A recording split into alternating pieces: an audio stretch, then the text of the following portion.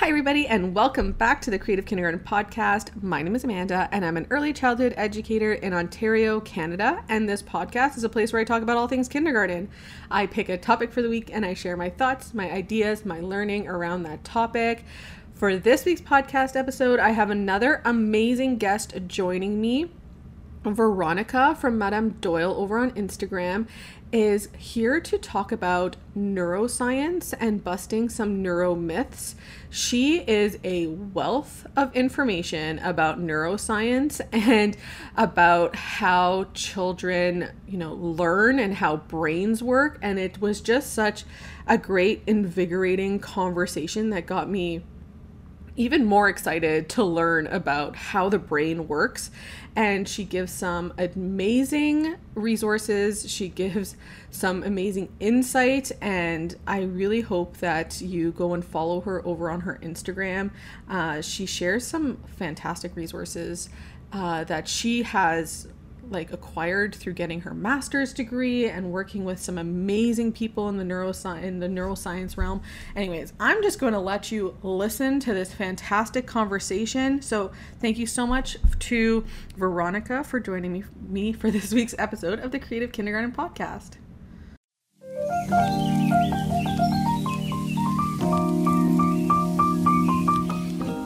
Welcome back to the Creative Kindergarten Podcast. I'm so excited to have Veronica. She's Madame Doyle over on Instagram. She's here to talk to us about busting some neuromyths. And I'm really excited to have you on today. Welcome, Veronica. Thank you. Thanks for having me. I'm super excited to be here as well. Yeah, when you said neuroscience and busting neuromyths, I was like, oh my goodness, this is the best podcast episode topic, because I sometimes do talk about the neuroscience behind children learning. And then I always say I'm not an expert. This is just something that I've read. And so that we get to talk about it is really exciting to me. I'm excited to talk about this topic. Yeah, same here. I'm obsessed with it. So do you want to tell the audience a little bit about yourself before we jump into this week's episode? Sure. So I was born and raised in Montreal, but I call Alberta home now and have been here since 2007. I am an educator, so I'm starting my 13th year of teaching, primarily French immersion. But this year I'm actually starting a new role. I'm going to be an assistant principal at a French immersion English middle school. So I'm excited for that new opportunity. Congratulations. That's really exciting. Oh, yeah, thank you. And my obsession with neuroscience started, I would say, probably 5 years ago. And I just completed my Master's of Education in Teaching, Learning, and Neuroscience through the University of Lethbridge. Wow, that's really awesome. Funny connections is that I also grew up near Montreal, and it was around, I would say, 2007 that we moved to Ontario. I can't remember exactly when, but it the same almost timeline as me. That's crazy. Yeah. Cool. Did you grow up in Montreal, or in the suburbs of Montreal? Well, yeah, on the island. So Ville Saint Laurent would be where I actually That's grew where up. My grandmother had her house for years and years, and so I spent a lot of time in Saint Laurent. Yeah. All right. So we're gonna start busting some neuromyths, and so these are neuroscience things that as educators, I just want to clarify before we jump into it, as educators we believe are true but may not be actually based in the science of neuroscience.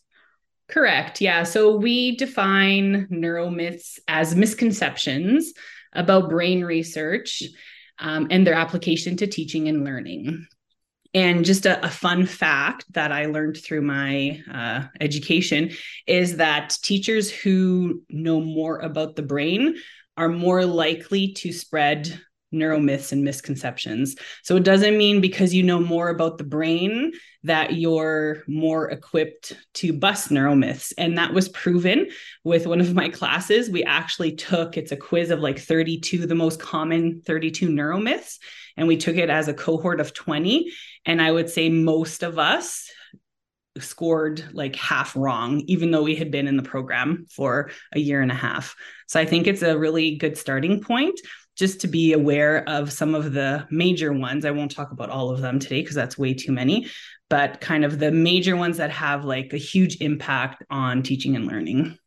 So now that scares me because I talk about my non-knowledge of neuroscience all the time on this podcast. So I'm sure I'm about to be caught in like some neuromyths that I truly believe. So I'm terrified, but also very excited to be able to learn a little bit more about neuroscience and like bust some of these myths. So let's jump right into it. Do you have a list that we can go through? Yeah. So I kind of have three topics and like I've put neuromyths in them.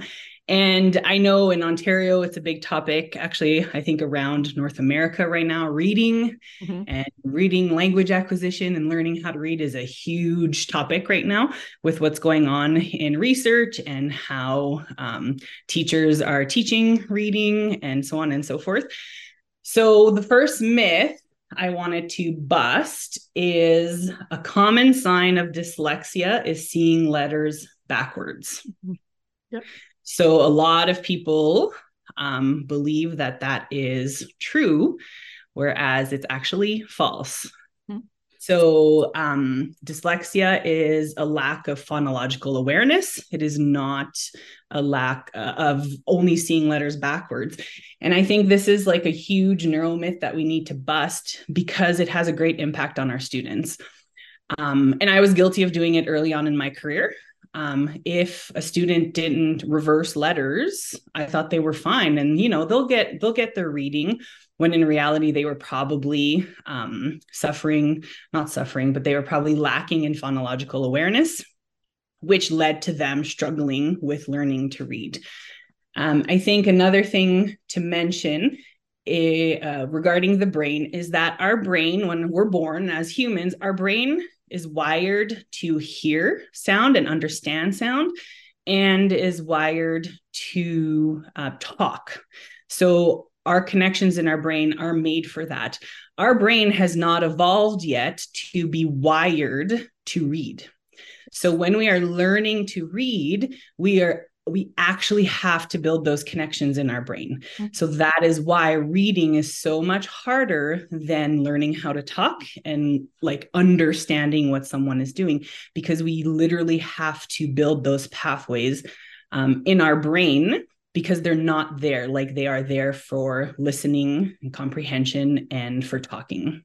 Yeah, the way it was explained to me, and again, bust me all you like if these are misconceptions, this is great. But speaking and comprehension are natural processes. This is like natural processes that, like you said, we're born with. Whereas reading and writing is a man-made process. We've taken that oral language skill and now used symbols to symbolize this. And that's something that like as society we have created. And so yeah, the building those synapses to be able to read and write, like you have to start building those in the brain, whereas like in utero kids can already start listening and hearing voices and start building those connections, whereas that doesn't happen with reading and writing naturally. We really do have to teach that process. Yeah, absolutely. That's exactly how it is. Yeah. And so you might, I'm not saying because you might not be a dyslexia expert. My understanding with dyslexia is that there's different kinds of dyslexia as well. Like there's different types of dyslexia that children, you can identify with children and adults also. But that, yeah, there's definitely not just like they read letters backwards or words backwards or mix up letters or something like that. There's a lot of different types of dyslexia and how that can present in children. Yeah, definitely. And I'm no expert on dyslexia. Definitely, that's not something that I've studied. But yes, it can present just like any learning disability, right? It presents differently. But yeah, definitely the base root of dyslexia, though, is phonological awareness. And just to make sure the listeners have an understanding of what phonological awareness is, I worked with a speech language pathologist 2 years ago very closely, and I learned so much from her. They are amazing. Like speech and I wish I could just have a speech and language pathologist sit next to me all day and just help me out, because they are just amazing at what they do. It's just awesome. They are. Yeah. And how she explained phonological awareness to me, because I always got all of them confused, is phonological awareness is what you do with when it comes to language with your eyes closed. So that means hearing different sounds, hearing syllables, hearing sentences, words. That's all phonological awareness, but it all can be done and actually should be done with your eyes closed. If your eyes are open and you're looking at text to do it, it is no longer considered phonological awareness. Our speech and language pathologist in our school board called it a hear say skill, not a see say skill. It's a hear one. Like you can hear the sound. So yeah, like your eyes have to be closed, and those are the phonological awareness skills. Yeah, absolutely. And like when she explained it that way, I was like, okay, I will never forget that ever again. Yeah. I know there's so many, like you go through like phonological awareness, phonics, phoneme awareness. Like there's just so many of those faux words that you're just when you first start learning about these skills that students need to be able to read and write, you're just overwhelmed with the amount of terms that you have to learn and have a quite a deep understanding of to be able to teach those skills. Yeah. Amazing. Yeah, I definitely love that one. And I also don't love that I don't know if it's the same in Alberta, but over here in Ontario, like we do not diagnose or even start assessing for dyslexia until the kids are in some older grades. And like by then, because again, it's not a natural process to read and write, I feel like we've missed the boat. Like when we start actually assessing and diagnosing dyslexia or any reading disability, we really do miss that prime time when your brain is like ready to use to learn those skills. And so having a strong phonological awareness program is so good for especially those students, but it's like that good for one, good for all model. Like it's not just going to help those students that might be diagnosed later with a dyslexia, but it's like imperative for so many of our students to have those skills because they won't get diagnosed in time is unfortunately the scenario that's happening right now. Yeah, definitely. It's kind of similar here in Alberta. Grade 3 is usually when they start doing psychoed assessments. So yes, the beauty of the brain though is that the brain, can learn anything at any age. So although it is harder as you get older, it is still possible. So that's the beauty of our marvelous brain.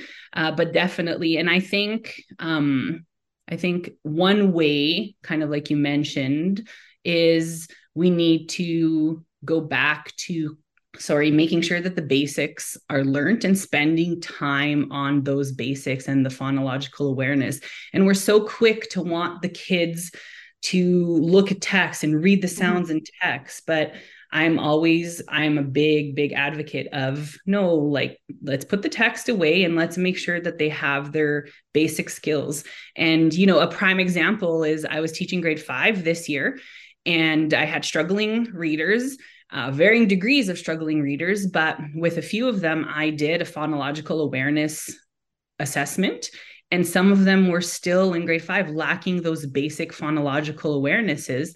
And when I started focusing on those with them, slowly the reading started to improve, right? So that's why I preach to the choir, especially to my kindergarten, grade 1 and grade 2 teacher friends.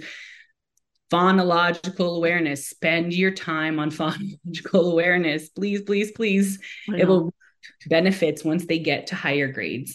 But the we need speech and language pathologists at our school board have been screaming this from the rooftops for years.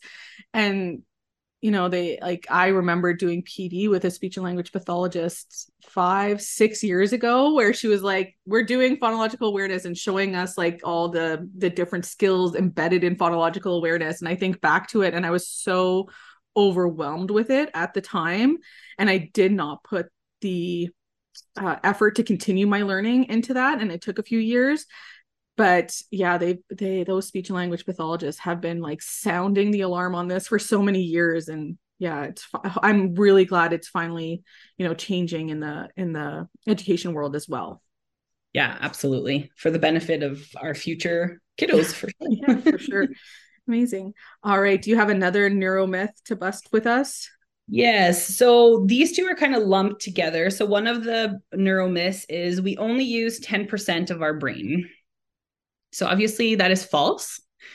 We use every single part of our brain. And when we do something, whether it's, breathing, writing, remembering something, there are multiple parts of your brain that are being used at the same time to create or do whatever you're wanting to do. And then the other one that kind of goes together is some some of us are left brained and some of us are right brained. And this explains differences on how we learn. So again, that is false. We are not right or left brained. We use both of our hemispheres of our brain to do everything. And some things happen in the left brain and cross to go to the right brain, like to the right brain, and vice versa when we're doing something. But yeah, we use all of our brain. It's not like, I know it was a myth or it was something, oh, you're artsy, so you're using that part of your brain more than the other part of your brain, or you're more of a mathematician, so you're using that part of your brain more than that part of your brain.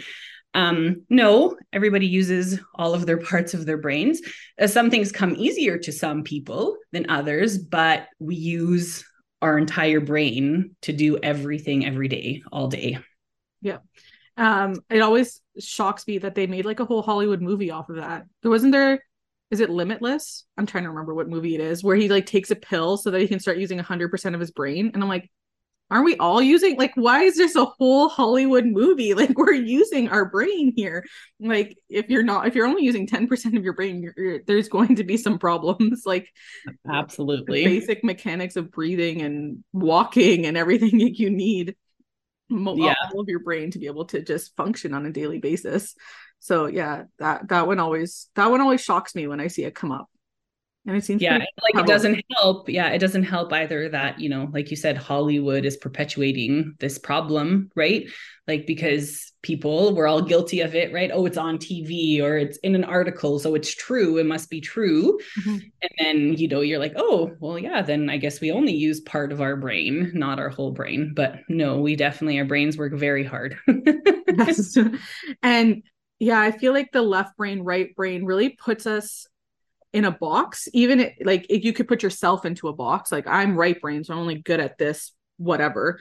And I don't have any left brain, so I'm not good at this. But we also start seeing this, our students within that realm as well, even though it might not be, something we're really trying to do. We might be like, oh, this kid's really artsy, but they're not great at math. So they must be, is that left brain? Is that the stereotypical left brain? Like they're really artsy.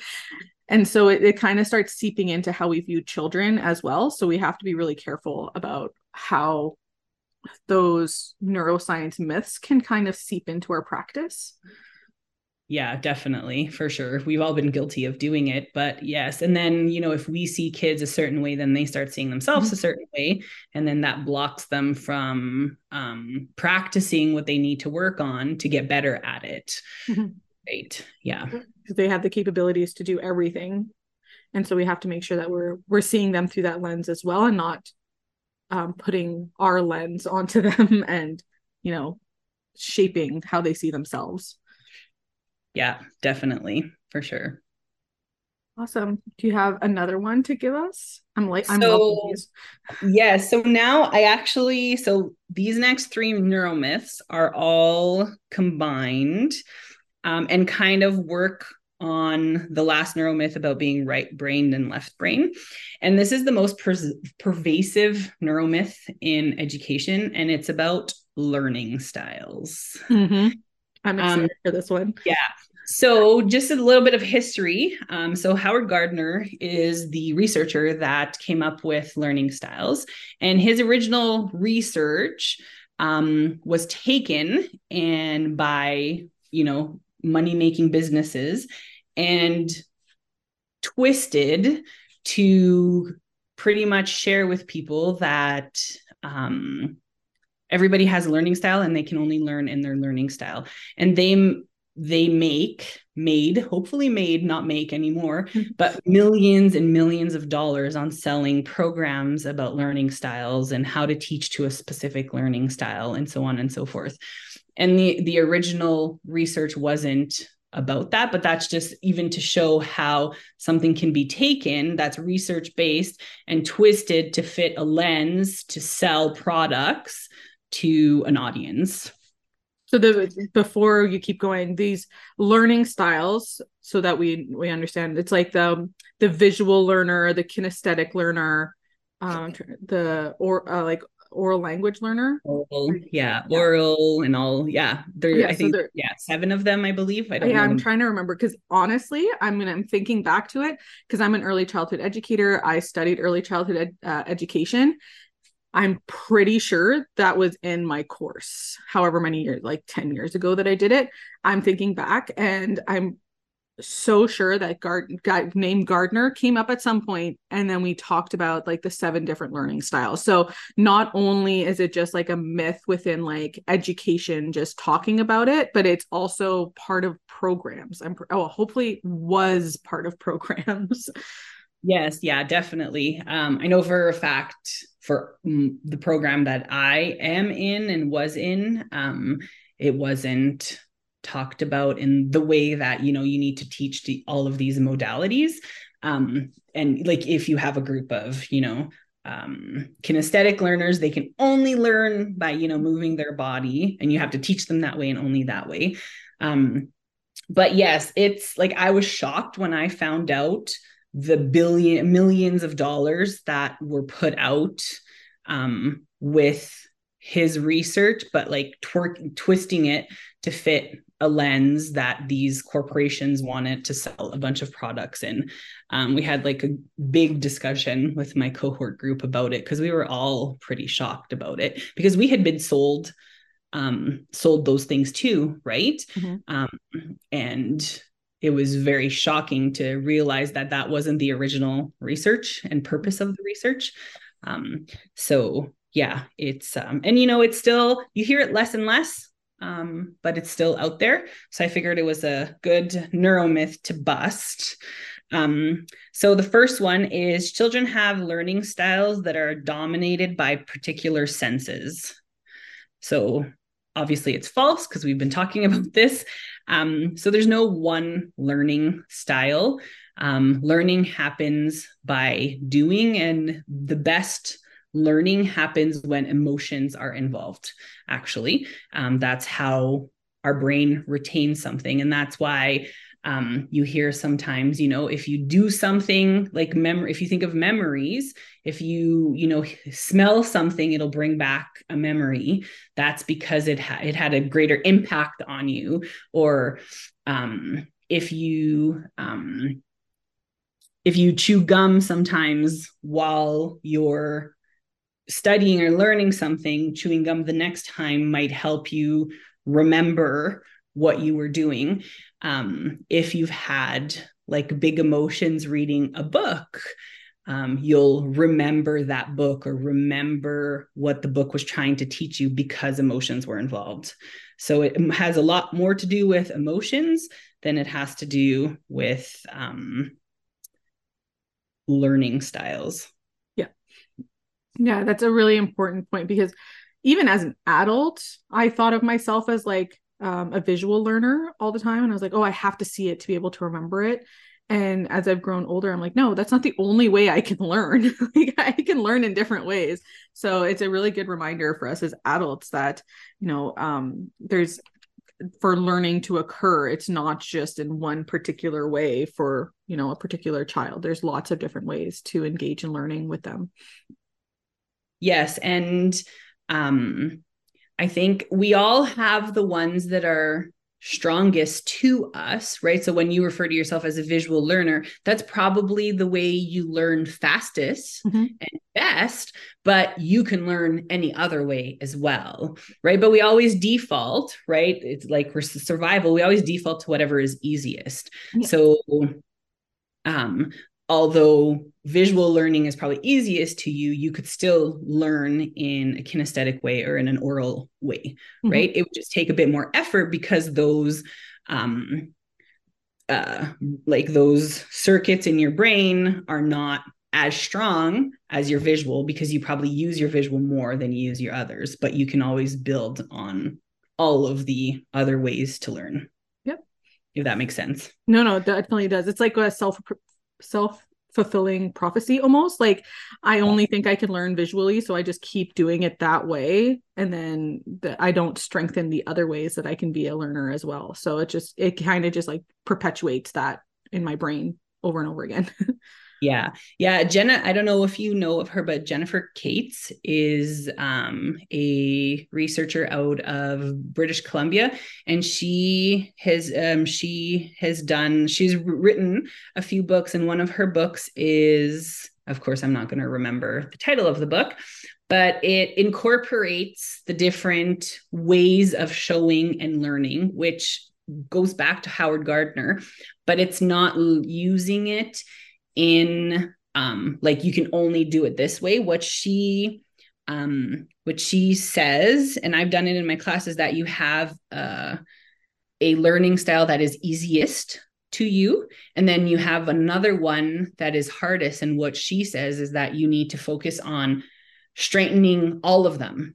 So sometimes using your strong one to help, and then sometimes using the one that you want to use to make it better, because we all know that practice, right, makes progress. So if you keep practicing something, you will see progress. And I think that's how we need to use the multiple intelligences, is showing the kids that there's all these different ways you can do things. Some of them will be easier for some, and some of them will be harder, but we need to continue building on all of them.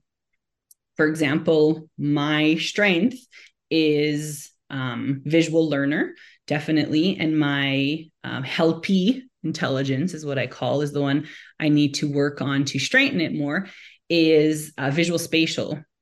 So picturing things, doing Lego, doing puzzles, I really struggle with. And it takes a lot more brain energy for me to do that than it does for me to, look at text and read a text. So she's great for like looking into the multiple intelligences, but using them in the way they were meant to be used, not the way we were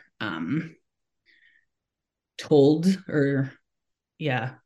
to use by, corporations that wanted to sell a bunch of programs and products. I'm going to try to find that book that you're talking about, or maybe you'll be able to find it. And then we'll put a link in the show notes if anybody is interested in looking for that book. I've written it down so I don't forget, because I tried to quickly look on Amazon, but there's a bunch of different things and I don't know which one it is. So I'm just gonna put it in the show notes for everybody. Yeah, I know that growing up you often heard about like the different types of learners, and you were kind of put into not a whole, like you were kind of taught in a certain way. And I think it's, as an educator, you have to be aware of all of the different ways that we learn. And then you have to, teach to all of those ways to be able to, maximize your efforts in the classroom. Because if you're only teaching one certain way, it's not going to be the best way for all students to be able to learn. Yeah, definitely. So I found it. So the book is called Teaching to Diversity, the 3-block model of universal design for learning. Awesome. And it's, Jennifer, it may be Katz. So it's Katz. And the foreword is by Faye Brownlee, which is also a researcher that's done a lot on diversity and stuff. She has 2 other books that I've also read, and they're fantastic. So I recommend all 3. But if you are a teacher, teaching in a classroom, teaching to diversity is fantabulous. Awesome. Yeah. Okay. And then the second neuromyth that kind of goes with that one is individuals learn better when they receive information in their preferred learning styles. So we've kind of already talked about that. Obviously, that is a false statement.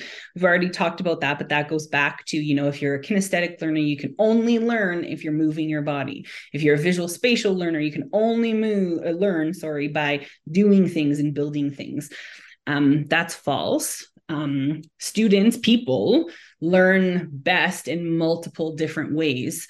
So we need to integrate all of those modalities into teaching, right? Mm-hmm. So you have to have the visual, the oral, the moving, and it's not one or the other. It's all of them together so that the brain can learn best, because repetition is what the brain needs, and doing it in different ways engages different parts of the brain. So the more engaged brain you have, the more likelihood you are of remembering or learning something.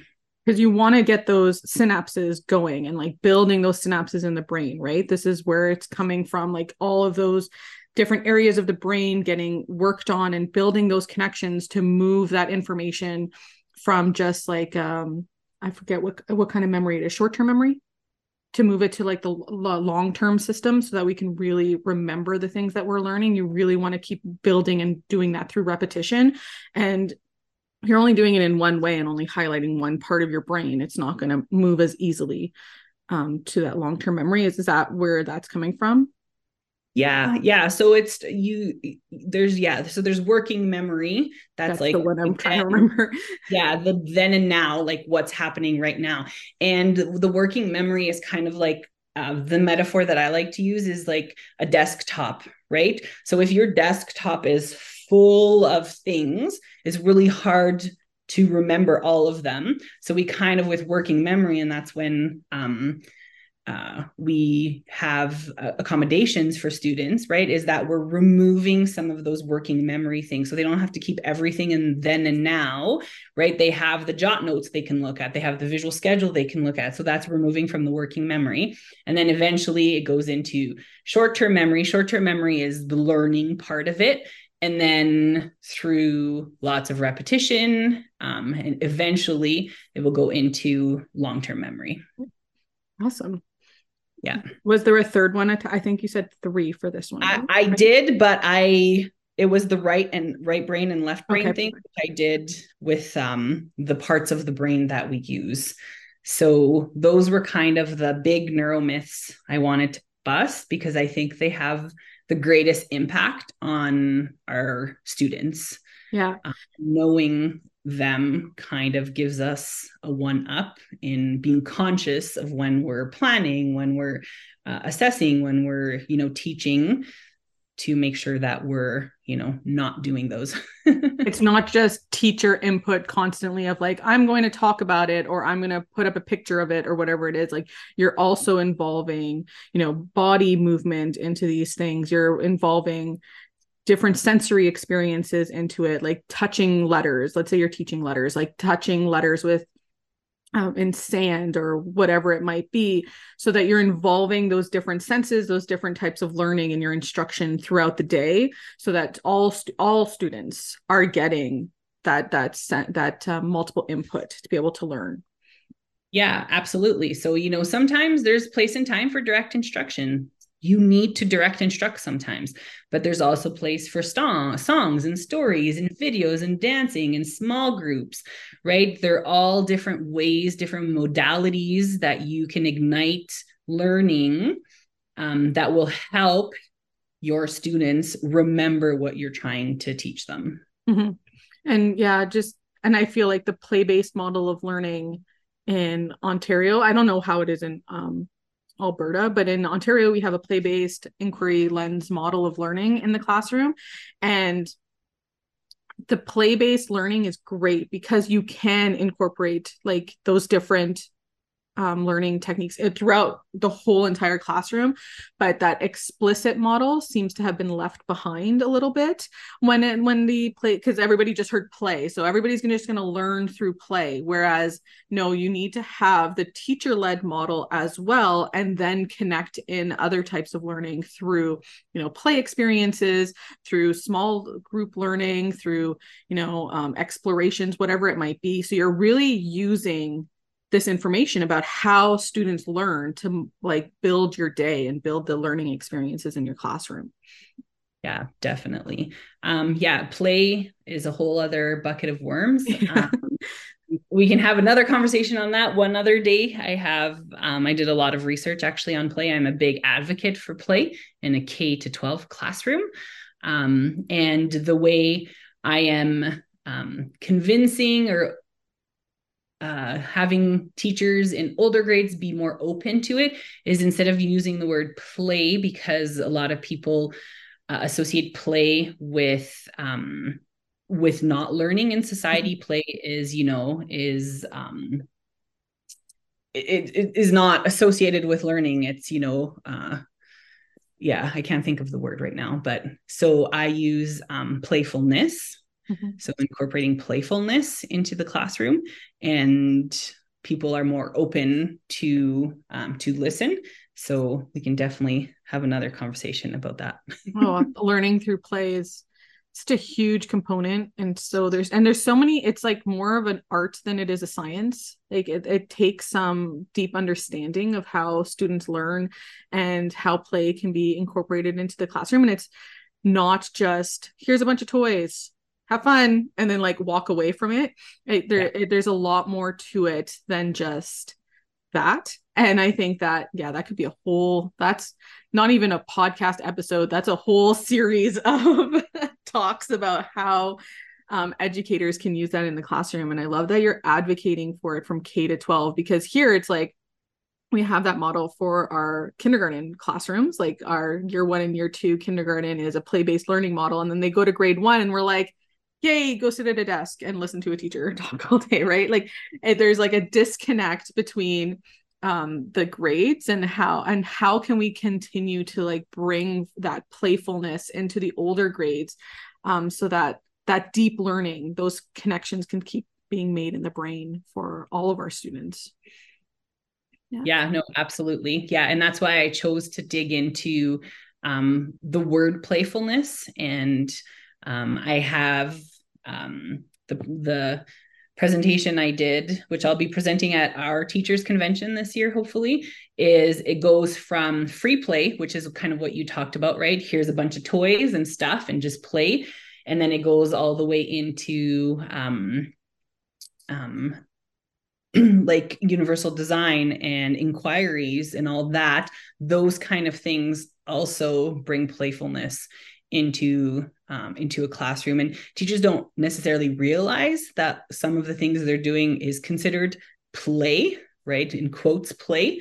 So it's kind of just opening their eyes to it so that they know that, play is not just, throwing a bunch of toys to a kid and being like, go have fun. That is a form of play, but there's so many other forms of play. I've called it the 4-part playful pedagogy, which I just realized has playful in it. I've heard it called that, where it's like almost like a continuum, where it's like that free play, where it's completely child-led. They get to pick what they're playing with, how they play with it, which also, yes, I'm not saying that that's not important, but it's also a spectrum all the way to a more teacher-led model of like, here we're going to practice a skill using a playful model as well. So it's like a spectrum that needs to be, that's why it's more of a art than it is a science, because you need to incorporate all those different things into your classroom.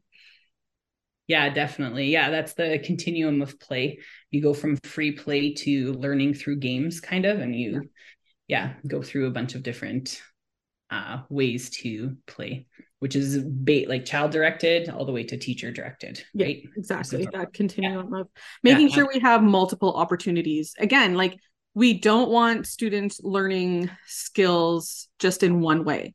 We want them to practice the skills that they need, either the social skills, the problem solving skills, the literacy skills, the math skills, all of those things. We want them practicing those skills in a multitude of ways so that they can, have some deep learning taking place. And so as an educator, thinking of those different things is really important. Yeah, definitely. And I think one thing, it's not part of the neuromyths necessarily, but one thing to remember, and it could definitely be part of the neuromyth, is for the longest time we thought that like the 0 to 5 age range was the be end all when it came to learning anything, because it was this magical period that the brain just learned everything. And what research tells us now is that, yes, the 0 to 5, there is a lot of firing and a lot of synapse growth going on in there. And then that same thing kind of happens in adolescence again, where it's like a big growth. But throughout our entire life, our brain is learning, and it's what we call neuroplasticity. So you can learn something new at any age, because of neuroplasticity. So if you encounter a child who, doesn't know something and they're older, it's not like, oh, well, it's a lost cause. They're past their 0 to 5 prime time, so I can't teach them. It'll take a bit longer, but those connections in the brain are able to form, because of this beautiful thing called neuroplasticity. And that's why in your 60s, you can learn something new because of neuroplasticity. So your brain is always molding and changing to the events and the environment you're putting it into. You're making me think of the book. Oh my gosh, Jean Clinton, Love Builds Brains. Is that I'm thinking of the right one, I think. And she has, it's about how brains are built. And she talks so much about neuroplasticity in that book and how we can continuously learn. And yes, just because a kid might not have the phonological awareness skills at 5 doesn't mean that in grade 3, 4, and 5 they can't access those skills. But if we as kindergarten educators can really go in there and get that good basics done for our students, it is going to be slightly easier for them. But it doesn't mean that they'll never be able to read if they get to grade 3 or 4 without those reading skills. But they do need the proper interventions. That's where I think as a school, the school lens is lacking, is where we're not having those proper interventions for those students to be able to, give them the skills they need to be readers and writers, when we do notice that, in grade 3, they're not quite there yet, or grade 5, which was your case last year. There needs to be a lot more education around that, I feel. Absolutely. Yes. And I think we're slowly coming around to it. And I'm seeing great progress, whether it's in an individual classroom or within a school division, or even within a whole province that has said, this is how we're moving forward. The tricky thing, though, is that, right, brains, like the research, like neuroscience itself is a science that's very young, right? Because we've only started really learning about the brain. And there's a big disconnect between what the science says, like what's happening in the buildings and where the science and the learning discovery is happening, and then relaying it to teachers, right? So that's where we're hoping to bridge that gap, is in that middle. And that's what our master's degree was, is that in hopes that the gap will be bridged, because we have the neuroscience, we're educators, so now let's try and mend those together. So I think it's coming. It'll always be changing. And I think that's what we need to remember, right? We're dealing with humans that are ever evolving. So it's never going to be status quo. It's always going to be change. And change is hard for everybody, right? So yeah. That's one of the things that I'm a little bit worried about, because I'm hearing a lot about pendulum swings, like, oh, it's a pendulum, the science of reading, the structured literacy, it's a pendulum swing. And then I'm hoping that what we're realizing is it's not as a pendulum swing, it's a growth in our understanding of the science, and getting that communication of what that science is to educators. And it is going to change. Like any science is going to change over time, and as educators we have to keep learning and growing our practice and reflecting on our practice to reflect the science that is also being done as well. And when we know better, we do better, and we just keep growing and learning. And we even scientists don't know everything yet, and hopefully we get newer and better ways to teach students, and we can just keep building our capacity to reach all students, so that we can build classrooms full of readers and writers that are confident in their skills. And that's exciting for me. I get excited when I get to learn something new. And I hope that other educators feel the same. Yeah, definitely. And it's so funny you brought up the pendulum swing. So I've been close acquaintance with a researcher at the University of Lethbridge who for the past 30 years has been studying literacy. And I remember learning from her in my undergrad 16 years ago that teaching reading is doing all of it, from phonological awareness all the way to comprehension. And it's not doing it one at a time. It's doing it all together, mixing it and jambling it up. And that has been her message for the past 16 years, always, every time I've spoken to her. And that's the message that she's been relaying. But again, it goes back to that Howard Gardner, right? Is these corporations want to make money, so they take what they want from the research and they make these beautiful programs, right? And then they sell it to school divisions, and school divisions, because we trust the people that come up with these programs. This is the way, right? And we do it, and then we realize, oh, actually, no, this is not the way. And then instead of going to the middle, right, we go all the way, like the pendulum swing, we go all the way to the left. And then we do that for a bit. And then we realize, no, actually, that's not the way. And then we swing back and forth instead of just being in the middle all the time. And the middle is what Dr. Robin Bright has been telling me for years is you got to teach all of it at the same time. And this is where I did a podcast series on our new Ontario language curriculum. Yes, I heard that you guys got it. Yes, and it's very exciting and it's amazing. And everybody is looking for the program that is going to help them teach all of these skills. And my main message, and I hope it came across in those 2 podcast episodes, was it's not going to be a program. It's going to be your learning as an educator and your understanding of how students learn language skills that is going to be the best bang for your buck. Like, don't go out there and buy Heggerty. Don't go out there and buy UFly. Instead, invest that time in understanding the science behind those programs. So whatever program your school board throws at you in the future, or whatever new program comes out, you can evaluate it based on your understanding of the science and use it to benefit the students instead of just like having another program that you have to follow. And so I think that that's my biggest messaging about all of this, is that, we all have these misconceptions about how students learn and how brains are built and all those things. And so continuing to have professional development and reading books and listening to experts in their fields is really important. So I really appreciate that you came on and you were able to share some of these with us. And I'm hoping that if anybody's listening and any of these things, any of these myths rang true to you, like you're going to go out there and, start building your knowledge around these things. Because like I said throughout this podcast episode, I also believed all of these things. Like, these are just things that as a society, it has been perpetuated for us.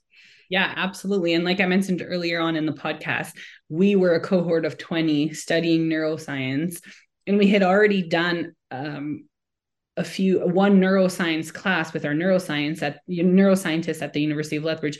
And most of us answered some of these questions wrong when we took the quiz of the 32. And if you want to take a deep dive into it, it's actually an article, and the article is called Dispelling the Myth, Training in Education or Neuroscience Decreases but Does Not Eliminate Beliefs in Neuromyths. And it's a long article, but at the end of the article are the 32 neuromyths. So you can even, test yourself to see where you stand on these neuromyths. Just to be aware of it. To put you on the spot, and you don't have to give me the list right now, I can always put it in the show notes, but do you have any resources that you recommend to educators to start building their understanding around neuroscience and how brains learn? I know we already mentioned multiple Teaching to Diversity by Jennifer Katz. Katz, yeah. Katz or Kate. I think it's Katz. Oh my gosh, I have a whole list. Where I'm going, where I'm going to bring you. So, the neuroscientist that we work with at the University of Lethbridge, she is amazing. Her name is Dr. Robin Gibb, and I cannot speak highly enough of her, but she started this Building Brains Together. And it's brain education for parents and teachers and educators and anybody who actually interacts with other humans, which is all of us. And also games. So you were mentioning, learning through play in kindergarten is huge out in Ontario, and I hope it becomes big here in Alberta because it's so important. But she has a preschool program that is building executive functions, which we didn't get into today, but I'll gladly come talk your ear off about that one other day if you'd like. But it's all these games that you play with students, pre-K, kindergarten, I've done it in grade 1, and it builds their executive function. It's research-based. They've done a pre-test and a post-test, and the results are fantastic. But what they also have on their website, and this is all free resources, what they have on their website is courses. And they have 3 courses right now, and they're not long courses. They're like an hour courses, but it's like introduction to neuroscience and how the brain learns. And I tell everybody I know to take these courses. So I think that is the one thing I will send you to. I'm hoping to get my staff this year, even though they're in middle school, to take these courses because it really gives you the basis of brain function and how brains learn and what's so important to learning, which we didn't really talk about, but is relationships, right? Relationships. Well, that's the Gene Clinton Love Builds Brains books. That's like where that all comes from, those relationships that start at birth, and then how as they grow older, those relationships are so important. Yeah. And if a brain is not in learning mode, you can, do all the curriculum you want, but it's not going to learn. Right. So that's why the relationship is so important. And, that's another topic we can spend hours on as well. As you can see, I am brain obsessed. But yes, I will definitely encourage you to doing the Building Brains free online courses. There are 3 of them, and they're meant to not be very time consuming. And they pack a lot of knowledge. And this is done by a neuroscientist that has been studying neuroscience since the 70s. So this is research-based. This is the newest research. And it is things that have been done by educators that have been proven to be successful. And now they're just sharing kind of that knowledge with everybody. There is another course. Oh my gosh, I'm completely blanking on the name, but it's from Alberta as well, the Alberta Family Wellness Institute. Yes. Oh, that course is Brainworks. also amazing, but But that it's course is very long. long. Yes, I took it. It took me a good, I'm gonna say like 6 to 7 months to work through it. It's free as well, as like it was free when I did it. I'm assuming it's still free. Is it Brainworks? No, like see, this is my brain not working on anything. It is. I actually had to do it it was one of their the requirements for one of my neuroscience classes. Oh wow, it's amazing. Yeah, it's a great free course. I will put it in the show notes. I'll put everything in the show notes, I always say. But it does take a long time to do it, and it really dives deeper. So if you take those 3 free courses from Dr. Robin Gibb, which I'm very excited, it's on my list of things to do now, and you become brain obsessed like we are, then going and you want to take it to the next step, that might be a good next step for people. Because again, free professional development, who's going to turn that down? So that's another one that I've talked about in the past, and that really deepened my understanding of how the brain works. Yes, it's called Brain Story. Brain Story. Oh, I was so close with Brainworks. Yeah, Brain Story, Alberta Family Services, I believe, is the one that did it. And that is like cream of the crop course that is free. that talks about everything brain related. Like it is amazing, but it's very time consuming. So I always encourage my teachers and staff to start with these building brain ones because they're meant to be not 20 hours of work, but a few hours here and there. But yes, that brain story was phenomenal. Yeah, definitely.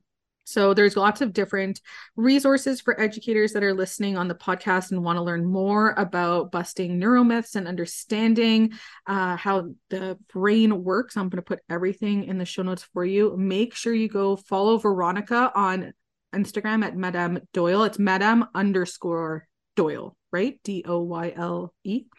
Again, you will be linked in the show notes. Thank you so much for joining us and sharing all this amazing knowledge. Now I just want to go learn more about the brain. This just like sparked my interest all over again in it. So thank you so much for coming on and sharing your expertise. Oh, thank you so much for having me. Now I'm all giddy and now I want to continue doing all of this. Yeah.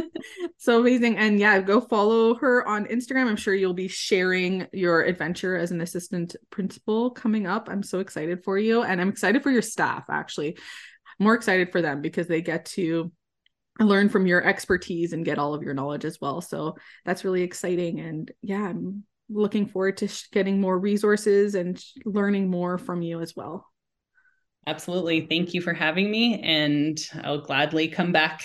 If there's anything you want to talk about more brain, I'm all for it. Executive functioning is a big one at our school right now. They're doing a book club this year. Well, I think they started it last year and they're continuing it into this year, all about executive functioning because, I could talk about this forever, but the problems that we're seeing is that not only do the students not have the executive functioning skills, they don't have them because their families, like their parents, their caregivers don't have the skills. So it's kind of like, how do we bring that back into our school so that we can teach those skills? So it's a really interesting topic. Yeah, it definitely is. That's actually what I did my final project on for my master's. So I could talk for hours. Great. Awesome. Thank you so much. Thank you. Are you as excited now as I am about learning more about how the brain functions after listening to Veronica speak about all of the things that she has learned about neuroscience? Because I just want to take all of the classes and read all of the books that she has recommended. I will link everything in the show notes for you in case you are looking for them. The free courses look fantastic. I've had a chance to go and take a look at them, and the books that she has recommended also look amazing. So everything is there for you. I hope you check it out. If you have any questions, you can either reach out to me or you can reach out to Veronica over at Madame_Doyle over on her Instagram. I just love these types of conversations and getting to talk to educators from everywhere and learn from their expertise and their experiences. And I'm just so thankful that people continue to want to come on the podcast and chat with me about these things. And so thank you so much for joining me for this week's podcast episode. Make sure that you are following me on whatever podcasting platform you're listening to me on so that you know whenever I put out new episodes, which is usually every Tuesday. I want to thank you so much for joining me, and I hope you have a great day.